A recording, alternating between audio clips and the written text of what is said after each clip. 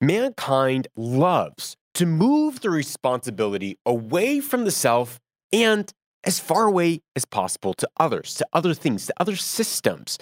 But really, there's no replacement for the hard work that comes from relationships, that comes from pouring into our children, pouring into the community around us. But as humans, as mankind across the board, myself included, we love to move that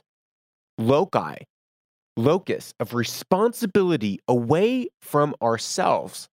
And we love to build cogs and systems.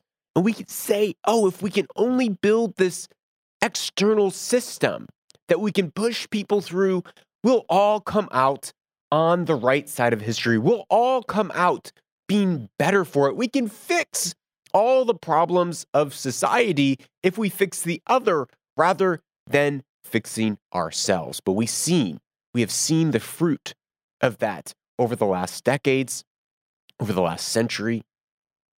And we know that cogs and systems in societies do not work to solve the problems of the heart. Hey, it's Lucas Skrobot, and you're listening to the Lucas Skrobot Show, where we uncover purpose, pursue truth, and own the future. Episode 285. It is June 2nd, 2022. I'm so grateful to be back with you, and I'm grateful that you're here today on the show. Been traveling for the last 3 weeks, and it has been really a surprising detox, media detox for me. Traveled a couple different places with my family, some work, some business, and in that time was very intentional not to get a SIM card, and thereby I was really disconnected from the world for about 2.5, 3 weeks, and it was so refreshing being disconnected from quote unquote social media. Social media is not social, and I don't really think that it's media. But in this time of just being disconnected more or less from the world, I realized that most of what goes on in the social media sphere is just fear-mongering and the manufacturing of rage to drive more likes, drive more comments, drive more interaction. And that's not just done by an algorithm, but it's done by individuals and human beings who are curating and posting content. Why? Well, because we know that if we post something that is going to get a rise out of people, it will get a rise out of people. And that is just, it's so wearing and tiring on the human soul. I've been talking a lot about mediated relationships and how social media platforms like MySpace, Facebook, Instagram, TikTok, it has done some amazing things for the world. It has connected people who weren't able to be connected. It's been able for people to find their tribes and people who are like them. And that's a positive thing in some sense. But it can be a negative thing in many other senses, as it creates this mediated world of relationships and friendships where all of a sudden we do not have to engage with people around us. We're not forced to find our relationships with people around us who don't think like us, who don't feel like us, who see the world differently. And that causes us to be forced to have to interact and learn how to handle our relationships around us with people who generally, most of the time, disagree. Because online, we can find ourselves in these echo chambers of mediated relationships that feel real, but they're actually just facades. The interactions that we're having are facades. We scroll through the media doing likes, comments, thinking that it's some sort of engagement, that it's some sort of interaction, that we're connecting with the world, that we're connecting with our friends. But it's a facade because it's all mediated by a screen. It's not actually driving connection. It's not actually building relationship. In 2021, after everything was going down with Afghanistan and it greatly increased workload on me, and this podcast. It was just nonstop. I took a 3-month hiatus from the show, thinking that I would go into a season of writing. There's some things on my heart that I've been wanting to write, specifically around a truth-driven life, and how if we can live our lives by the plumb line of truth, we can live in a manner that is free. We can live a free life because I do believe it is the truth that sets us free. So I thought I was going to go into this season, 3-month season of writing. And instead, I found myself so tired and burnt out from media, tired and burnt out from intellectualism, that after a month of just nothing, I realized, man, I need more time. And I began to reflect on what a truth-driven life is, and that's part of what we talk about in the show. It's the uncover purpose and pursue truth to own our future. Well, what is truth? What is it? And we've been on this for a couple of years now. What is truth? How do we pursue truth? And truth is not just intellectualism. Truth is not just something we can measure. It's not just something that's done by the maths or the sciences. In university, I was studying math. I was going to get a math degree. And math is often considered the study of truth, as numbers don't lie, ever. But I decided to move from mathematics to English literature because I realized that literature was the study of humanity, was the study of people through the study of story. So I left mathematics for the study of literature. And it is going around these points right now, but it has made me think of our conversation that we just had back in episode 282 with Dr. Richard Smith, where we talked about the physical versus the corporeal world. If you've not listened to that episode, I strongly recommend you go back and listen to that conversation, rich and deep.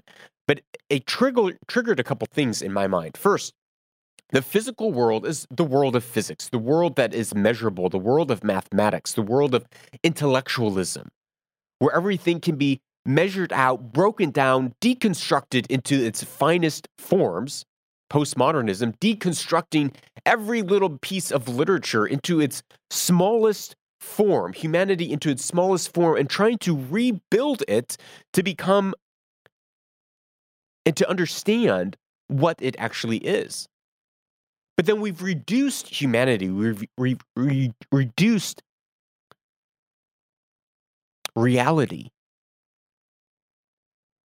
to something that really isn't real, to something that is lesser than the sum of its parts, because the sum of its parts is greater, or the whole is greater than the sum of its parts, as the saying goes. The we are greater than the sum of our atoms and our cells all combined and put together. Reality, society is greater than the little parts that go together to make up society. And so I've been thinking about this physical world, and the physical world is the world of physics, the world of science, the world of mathematics, the world of intellectualism, the world of knowing truth from an intellectual standpoint, from a standpoint that says, this is what is factual, and what is factual is true, and therefore only the facts make up what is true. But truth comprises of something much deeper and much greater than that. Truth is comprised of the way that we carry our lives in mercy, justice, compassion, in our generosity. Truth is built up of gentleness, patience, kindness, long-suffering, endurance, believing something when we can't see it. That's an aspect of truth. That's an aspect of faith. That even when everything is pointing in the opposite direction, having hope, that is an aspect of living the life filled with truth. These are things that are very immeasurable.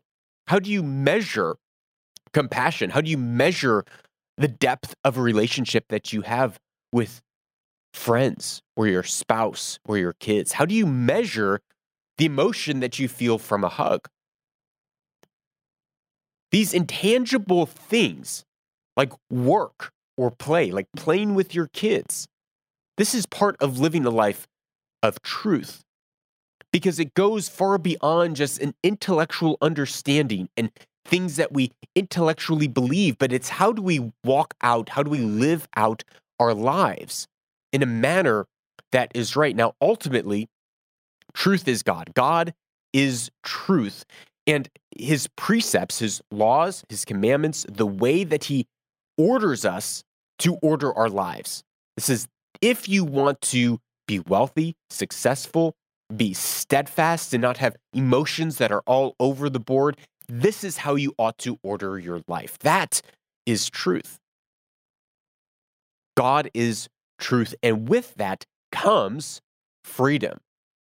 Truth is a thing that sets us free. Living in light, living in honesty, living in transparency, having nothing hidden, that is something that sets us free. Not just, well, this is my intellectual worldview. Not just, well, this is my logical, rational argument of why A plus B must equal C. There's something greater than that that's taking place in our lives. There's something greater that is touching the very core of our hearts, the essence of our souls, and infills our spirit. That is truth, and that's not measurable. But as I took this break, I expected, as I said, to spend my time writing on the power of a truth-driven life, thinking of how there are some things that keep us from the field of truth and some things that lead us into the field of truth. For instance, something that keeps us from entering the field of truth. It would be unforgiveness. Unforgiveness, bitterness, anger, selfishness, jealousy, envy. These things keep us from the field of truth. And in that field of truth, we find life. Things that cause us to enter the field of truth would be forgiveness, turning the other cheek, generosity, purity, not just of physical body, but of thought, celebrating when our enemies have victories. These are things that lead us to the field of truth, and many of these things are not measurable. But as I took a step back from this mediated world of intellectualism, I was unexpectedly driven to open a bread company, to open a bakery. And in today's world, and maybe this isn't true, maybe this is just in my world, there are many jobs, blue-collar jobs, that are looked upon as something that is less than to be inspired for. Right now, the way the world is moving, it's office jobs, desk jobs. Those are the working with information, like we do here on the show. Those are ideals that are celebrated and put forward in the world as a way forward, as a way to be successful, working in tech and technology, and building apps or coding.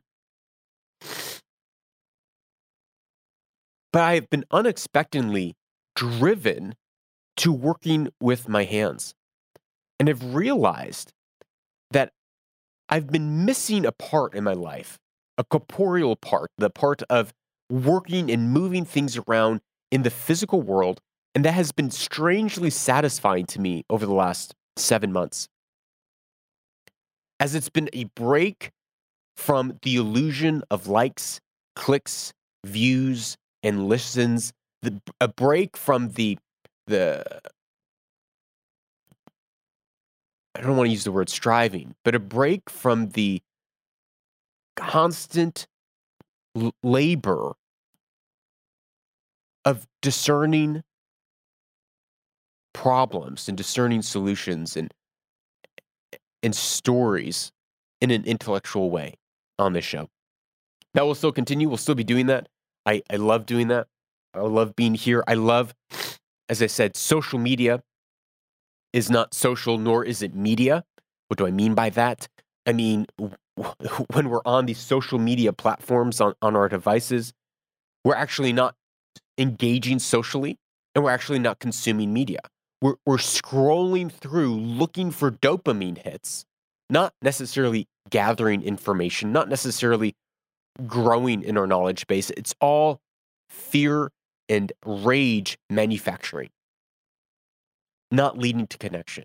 But what I love about podcasts, what I love about long form content is that it's me and you, that I get to sit down and talk with you, or when I'm listening to someone or something, I get to sit down and listen to them and listen to their thoughts in a long form manner, not in a quick hit rage complex of social media that drives me to a 3 to 7 second engagement alike and a scrolling down to the next post. So I hope in the coming weeks and months, you take some time to detox, to break free of the social medias, which are not social, which are not media, that just mediates your world, and begin to connect once more with the deep things, the immeasurable things in your life that truly, truly matter. Yeah, that makes sense. In a post-truth society where we've exchanged truth for lies and reason for postmodern irrationality, the absurd, it finally makes sense. Well, America is sick. America is very ill. It is very sick. It is apparent by the splitting of society at its seams. Now, I do not live in America. I'm American. I don't live in America. But by looking at it from the outside in, with an insider's perspective, and it's easy to witness the falling of American society. We can see it in the geopolitical sphere. We can see it in the social sphere. We can see it in the infighting, the riots, the protests. We can all across the media and society, we can see that there's something very sick going on in American society. Just last week, there was that horrific shooting in Texas. 19 children died in this mass shooting. Just unthinkable. Kids my son's age being senselessly, ruthlessly, brutally murdered. It makes one stop and question, say, what is going on in the psyche of America that is causing this? Now, people have made it an issue about guns. People have probably made it, on both sides. Too many guns and not enough guns. But I want to stay away from the guns thing, because I think that is it's like having an apple tree and saying, well, there's all these apples on the tree. We need to get rid of these apples, so we should pick the apples. No, more apples are going to stop apples. So we're arguing over the fruit of something. The world's debating over the fruit of something while neglecting to look at the root of that tree. And we talk about this all the time. Our thoughts create our emotions create our actions then develop into habits, and those habits become our environment and our ecosystem, and that produces our destiny. So there's a byproduct, which is mass shootings in America, that is startling. The numbers are startling. And if we boil the argument down to firearms, we're not actually addressing the root cause of what is causing or driving people to this. Because since America there's always been access to firearms. You look back into the 1800s, and everyone had access to handguns and rifles. And most of the shootings, school shootings that happen in America today, are done by handguns. So it's not an issue with firearms necessarily, but there is a dire issue that's happening in America right now. We're going to look at history through the 20th century to witness this. So when we look back at the 20th century, the 1900s, we see that there's a startling trend starting in about 1950. Now, we're going to divide for a moment the difference between school shootings and mass shootings because they're very important. And how about I hit this part first? So a lot of people, when we're talking about shootings, they're thinking about school shootings. And then you look at the number of school shootings that have happened in America even this year, and it's startling. I believe it's over 200. You're like, oh my goodness, there's been 200 school shootings in America just this year? What on earth is going on? Those statistics are very deceiving. And it's important to understand that they're deceiving because of the way that they're counted. So anytime a gun is discharged on school property, it is considered a school shooting or a shooting incident. But most of these school shootings are gang-related violence, or it's an accidental discharge of a firearm, or it's an homicide where an individual is bringing a gun to a school place to kill a specific individual in just a murder, not necessarily a mass murder incident. So I pulled maybe half dozen incidences from the last year, from 2021 and 2022. This is from Wikipedia on examples of school shootings in America, just to give us an idea of when you see this huge number of school shootings, what does this number actually mean?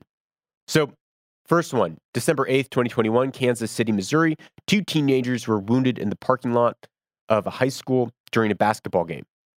No more details than that. January 4th, 2022, Illinois. 2 17-year-olds were wounded while sitting in a car in a parking lot of Auburn High School around 1 p.m. 3 juveniles fled and were later arrested. January 2022, North Carolina. Unknown individual discharged a gun in a dorm room. No injuries were reported. The bullet was later located in a fridge. January 11th, Albuquerque, New Mexico. Shooting occurred in a parking lot of the high school during a basketball game. No injuries were reported. January 19th, Florida. 16-year-old wounded an 18-year-old student around noon over a disagreement about a dead relative. January 19th, Pittsburgh. 15-year-old boy boarded a school van to go home. When school was being dismissed, 2 masked gunmen approached the van and shot the boy twice in the chest. The boy died. January 21, Maryland. 17-year-old boy shot and wounded a 15-year-old boy in the bathroom. The victim was hospitalized. Others that I read going back to the 90s, it was a cafeteria worker was mad at someone else, took a gun and committed a homicide. These, when you look at the school shoot, I mean, it's like 2 random guys come and shoot a 15-year-old boy getting off a bus. That is considered a school shooting. But many of these incidences are actually gang-related. For instance, just this weekend in Chicago, let me find this number. Just this instance in Chicago, 52 people were shot. 52 people were shot over the weekend. 9 killed, 42 wounded.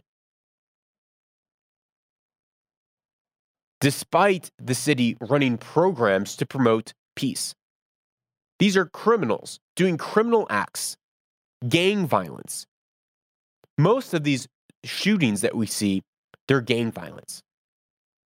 They're people using illegal weapons with no regard for the law. So you have to ask, what is going on in America that there is so much gang violence? Well, if we go back to the statistics of what we've seen happen over the last number of decades from 1950, we can look at mass shootings. So instead of looking at gang violence, instead of looking at homicides that are happening on a school premise, which is increasing, if we look at mass shootings in America, in 1950, there was one mass shooting. In 1960, there was 6 mass shootings in America. That jumps to 1970, where there were 13 mass shootings in America. 1980, 32 mass shootings. In 1990, there were 42 mass shootings over the decade. If you look in a span of 5 decades, from 1950 to the end of the decade of the 1990s, mass shootings, psychopathic mass shootings, not just a murder that happened at a school, not just some gang-related violence, but mass shootings, which is really the disturbing factor that we're looking at in society, jumped from 1 to 42 in 50 years. What is going on? What is the illness that America is suffering? Because there's always been access to guns. So we can't say that guns is the problem, but we can say there is a problem. There is clearly a problem that is happening in America by the fact that we've gone from 1 mass shooting in a decade in the 50s to 42 in the 90s. 42. Now, we did an episode back in episode, where are we? Episode 174, about what's changed since the 1950s to 2020. Highly recommended. There's a number of things that shifted in American culture between the 1950s and the 2000s. But the majority of it has been a breakdown of a family unit, a breakdown of morality, a breakdown of faith, and a rise of sexual promiscuity, a rise of fatherless homes. And this is driving, I believe, the illness that is happening in America. Alexander Solzhenitsyn, who survived the Holocaust in death camps, he wrote regarding Russia, over a half century ago, while I was still a child, I recall hearing a number of old people offer the following explanation for the great disasters that have befallen Russia. Men have forgotten God. That is why all this has happened, they said. Since then, I have spent well nigh 50 years working on the history of our revolution. In the process, I have read hundreds of books, collected thousands of personal testimonies, and I have already contributed 8 volumes of my own towards the effort of clearing away the rubble left by that upheaval.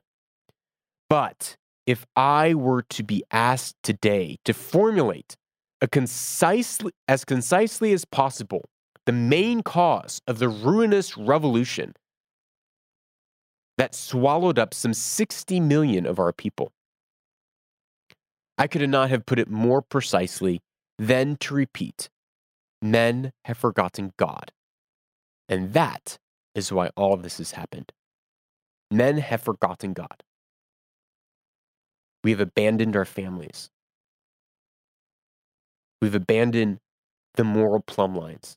And because of it, we have a sick nation that has lost its way. And so the solution is not more guns or less guns. The solution is repairing the walls that have been broken down, repairing our family, repairing our relationships, and being ones who realize we can't fix all of society, but we can raise up a standard in our own family, in our own life, and take responsibility to put the loci of responsibility on ourselves rather than blaming other people and trying to create cogs and systems to fix something that can only be fixed through healthy relationships in the family and through believing and following and obeying a moral, upright, and just God. Well, this show is brought to you by viewers and listeners like you. This is a value for value podcast, which means we don't have advertisers here on the show, which keeps the show advertisement free. Instead, we are a value for value podcast. If you get value out of the show, we ask that you give value back to the show in the measure that you felt you got it out of it. So you can do that by visiting lucasgrobot.com/support, and you can give value in a fiat monetary currency. Or if you're into Bitcoin, which has fallen significantly over the last number of months, you can listen on a Podcasting 2.0 certified app, and you can stream Satoshis as you listen. Don't go away. We'll be right back with our closing Weaver and Loom segment.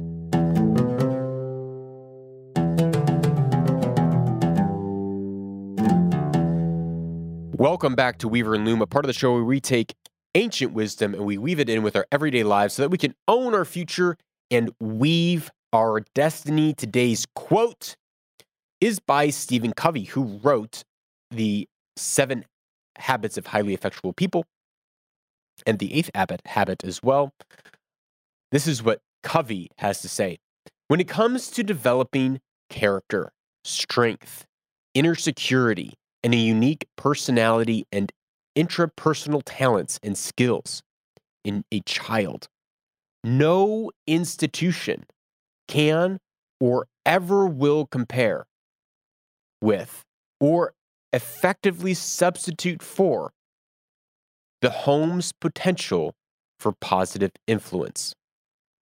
No institution, I'm going to repeat this, no institution can or ever will compare with or effectively substitute for the home's potential for positive influence. The home's potential. Many people, they say, we need more education. Oh, we need to reform education. And we do. We need to reform it by destroying the public school system. We need more government programs. We need to have the government raise our kids because continually putting the loci of saying, well, because the family's not working right, we need to create government institutions to raise our kids instead because our kids aren't being raised by families, nor should they be raised by families. This is this whole leftist, progressive, socialist idea of saying because the segment of society that ought to be raising kids isn't raising kids properly, the government ought to step in to do that instead.